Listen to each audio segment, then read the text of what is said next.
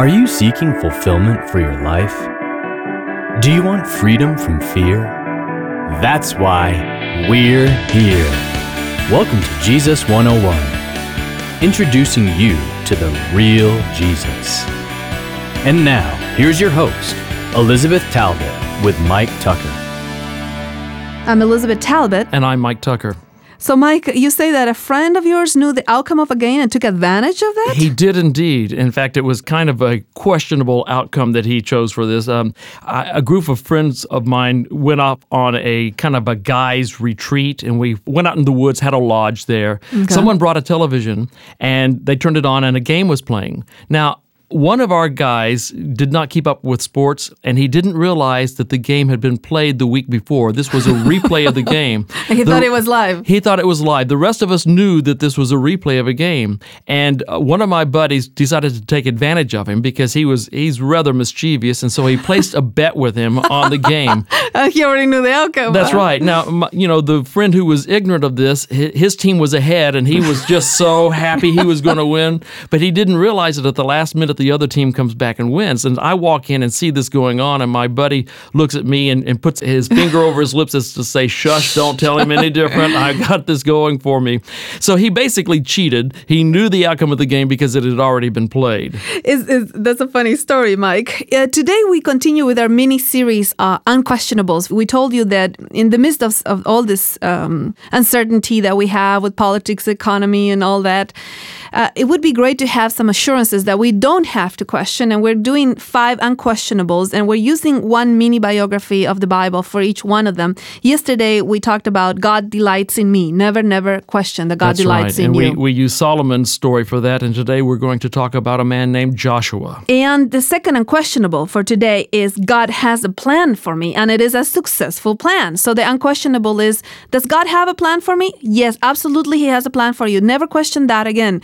And today we're going to talk about when God gave His plan to the people of Israel, and not everybody believed that God actually had a plan. No, God had told them, I have a land for you. It is a land flowing with milk and honey. I'm going to give this land to you. And so, just come on in and trust me, I'm going to give it to you. But, they had some questions, and so they decided to choose some spies to go in and take a look at the land before they tried to take it. And in the book of Numbers, chapter 13, on the first verse, we get the plan, actually in the second verse. And God says to Moses, send out for yourself men so that they may spy out the land of Canaan. This is right after they left Egypt. Yeah. And He says, I am going to give the sons of Israel this land. That's the plan. Mm-hmm. So He says the plan. He already knows the outcome from the beginning. Yeah, the game has already been played in my mind as far as God is concerned. He says, the game has been played, and I know who's going to win. Trust me, because put your money on this one. This is a sure winner. Yes. But they didn't trust Him. Yeah, so they got a little scared, and we're going to see that story in a moment. But what Moses does, he says, okay, this is a done deal, but we're still going to send the spies just to decide how we're going to do this. Sure. So he takes one person per tribe, and there is a tribe, the tribe of Ephraim, in verse 8. So we're in Numbers 13, verse 8. And from the tribe of Ephraim, Hoshea, the son of Nun, is the man that is chosen from that particular tribe. But nobody knows this Hoshea. Have you ever heard of Hoshea before? Well, yeah, I have, because I've read the story, but okay, but fine. But we know him by Ruin a different name. We know him by a different name, though, don't we? Yes, actually, the different name is given to us in verse 16. Do you want to read it? No, I don't have it. You got it. Okay, Numbers chapter 13, verse 16 says, these are the names of the men whom Moses sent to spy out the land. But Moses called Hoshea, the son of Nun, Joshua. So Moses changes the name of Hoshea, who was of the tribe of Ephraim. He says, all you 11 can keep the names. You, Hoshea, I'm changing your name. I'm sorry, I don't like your name. I'm going to change it. And it's very interesting because it becomes prophetic, because the name Joshua actually means the Lord saves. Yes. It is the salvation same name. Is from the Lord. Yeah, it is the same name as Jesus. It means salvation is of the Lord. And so this is what he's got, is his name. He is so certain of God's plan that God is going to deliver His people and give this land into their hands. I guess that Moses saw that faith in this man. Yes, I guess so. And so he gave him the name. Actually, it's very interesting because the spies go, they spend 40 days, because, 40 days in the Bible always is a very interesting period of testing to see if you're going to trust that the Lord will deliver you. It's a very significant time span of 40. And so in verse 25, it says that they returned from spying the land at the end of the 40 days. And 10 of them did not believe God's plan. Yeah. 10 of them said, we are in trouble, guys. Yes. This is never gonna work. We are toast here, and we're gonna get creamed. Yeah, it's very interesting to me how God already tells them the plan. It says this is gonna happen no matter what, and 10 of them question. What we're trying to help all of us remember is that there's an unquestionable, and the unquestionable is that God has a plan for my life, and if I let Him, we'll bring it to fruition. It's gonna happen. Mm-hmm. But these 10 people said, no. And look what it says here. Verse 27, it's true. This is a great land. It has honey, milk, etc., etc. But nevertheless, I hate when the nevertheless is used to say this cannot be God's plan. Uh-huh. Verse 28, it says, the people who lived in the land are strong. Mm-hmm. They're large. They're giants, etc., etc. So there's no way that we're going to win this battle. These guys are too big. They're strong. There's giants, and we're like grasshoppers, and they view us the same way. We're just little pipsqueaks. There's no way we can win this. But Caleb and Joshua had another spirit. They believed that God had a plan for them and they would be successful. And verse 30 says, then Caleb quieted the people before Moses and said, we should by all means go and take possession of it, for we will surely overcome it. God said we're going to overcome it, then we're going to overcome it. Now, he made this prediction not because he thought that they were such a great army, or because he thought that the inhabitants of this land were small and weak and unable to defend themselves, or that, they had the strength to do this. He made this prediction, he made this bold statement simply because he trusted God's word. God said, I'm going to give it to you. Trust me, it is yours. And he said, all right, you've said it. I'm going to trust you. Let's go forward and trust God. Let's take him at his word. He's delivered us from Egypt. Certainly, he's going to give us this land into our hands. We can trust him and move forward. But the people did not believe the 2 that believed in God's plan. They believed the other 10. So they rebelled, and that's how they eventually spent 40 years in the desert, 1 year per day of the spies in Canaan.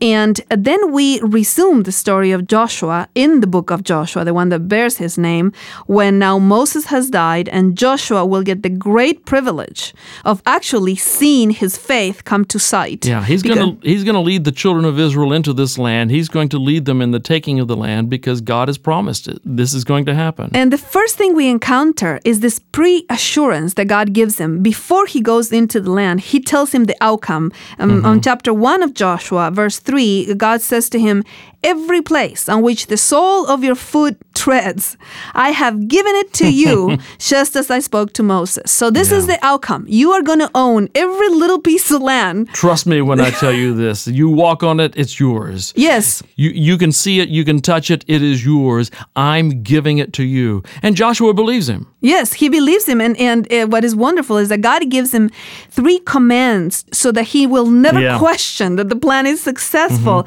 And they actually, at the same command, it's just that they gain force as it goes. The first one is on verse 6.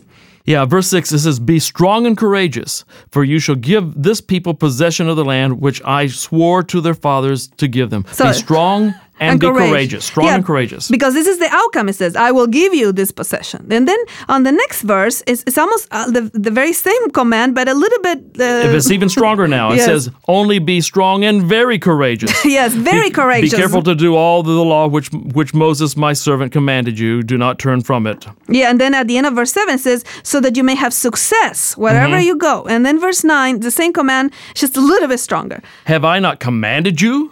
Be strong and courageous. I command you now. Yes, Do not tremble or be dismayed, for the Lord your God is with you wherever you go. Yeah, this is just a fantastic biography because many times I think we face the future and of course it's uncertain because we don't have all the map that we would like to have of our own life.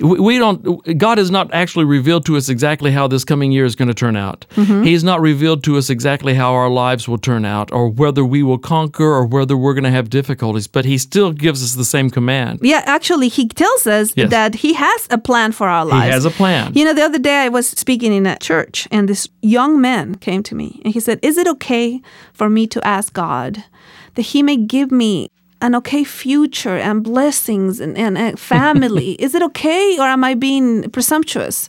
And I'm going, let me tell you, there is a verse in the Bible that specifically says that God has plans for you. Yeah. And it's Jeremiah 29:11. I know the plans I have for you, says plans the to Lord. prosper you. Yeah, and not to hurt you, plans of hope and a future.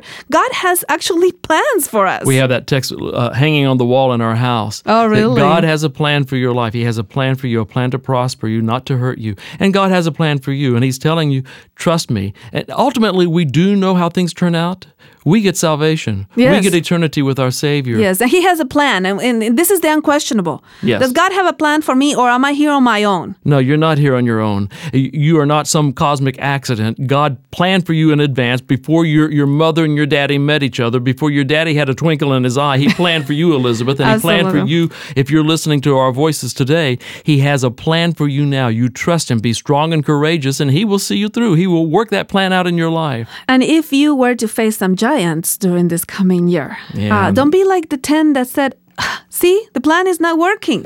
No. It'd be like Joshua and Caleb that said, look, God said we will overcome. God said He has a plan, and we are not going to question God's plan. God has a plan for me. God is not frightened by your giants. He scoffs at them because He knows the plans He has for you, and He has the power to work that plan out. You trust Him this year. God has a plan for your life. Be strong and courageous. Thank you for joining us today on Jesus 101. For more insights and resources, connect with us at Jesus101.tv. That's Jesus101.tv. Like us on Facebook at facebook.com/Jesus101 Institute and follow us on Twitter at Jesus101 Media. Until next time, live free.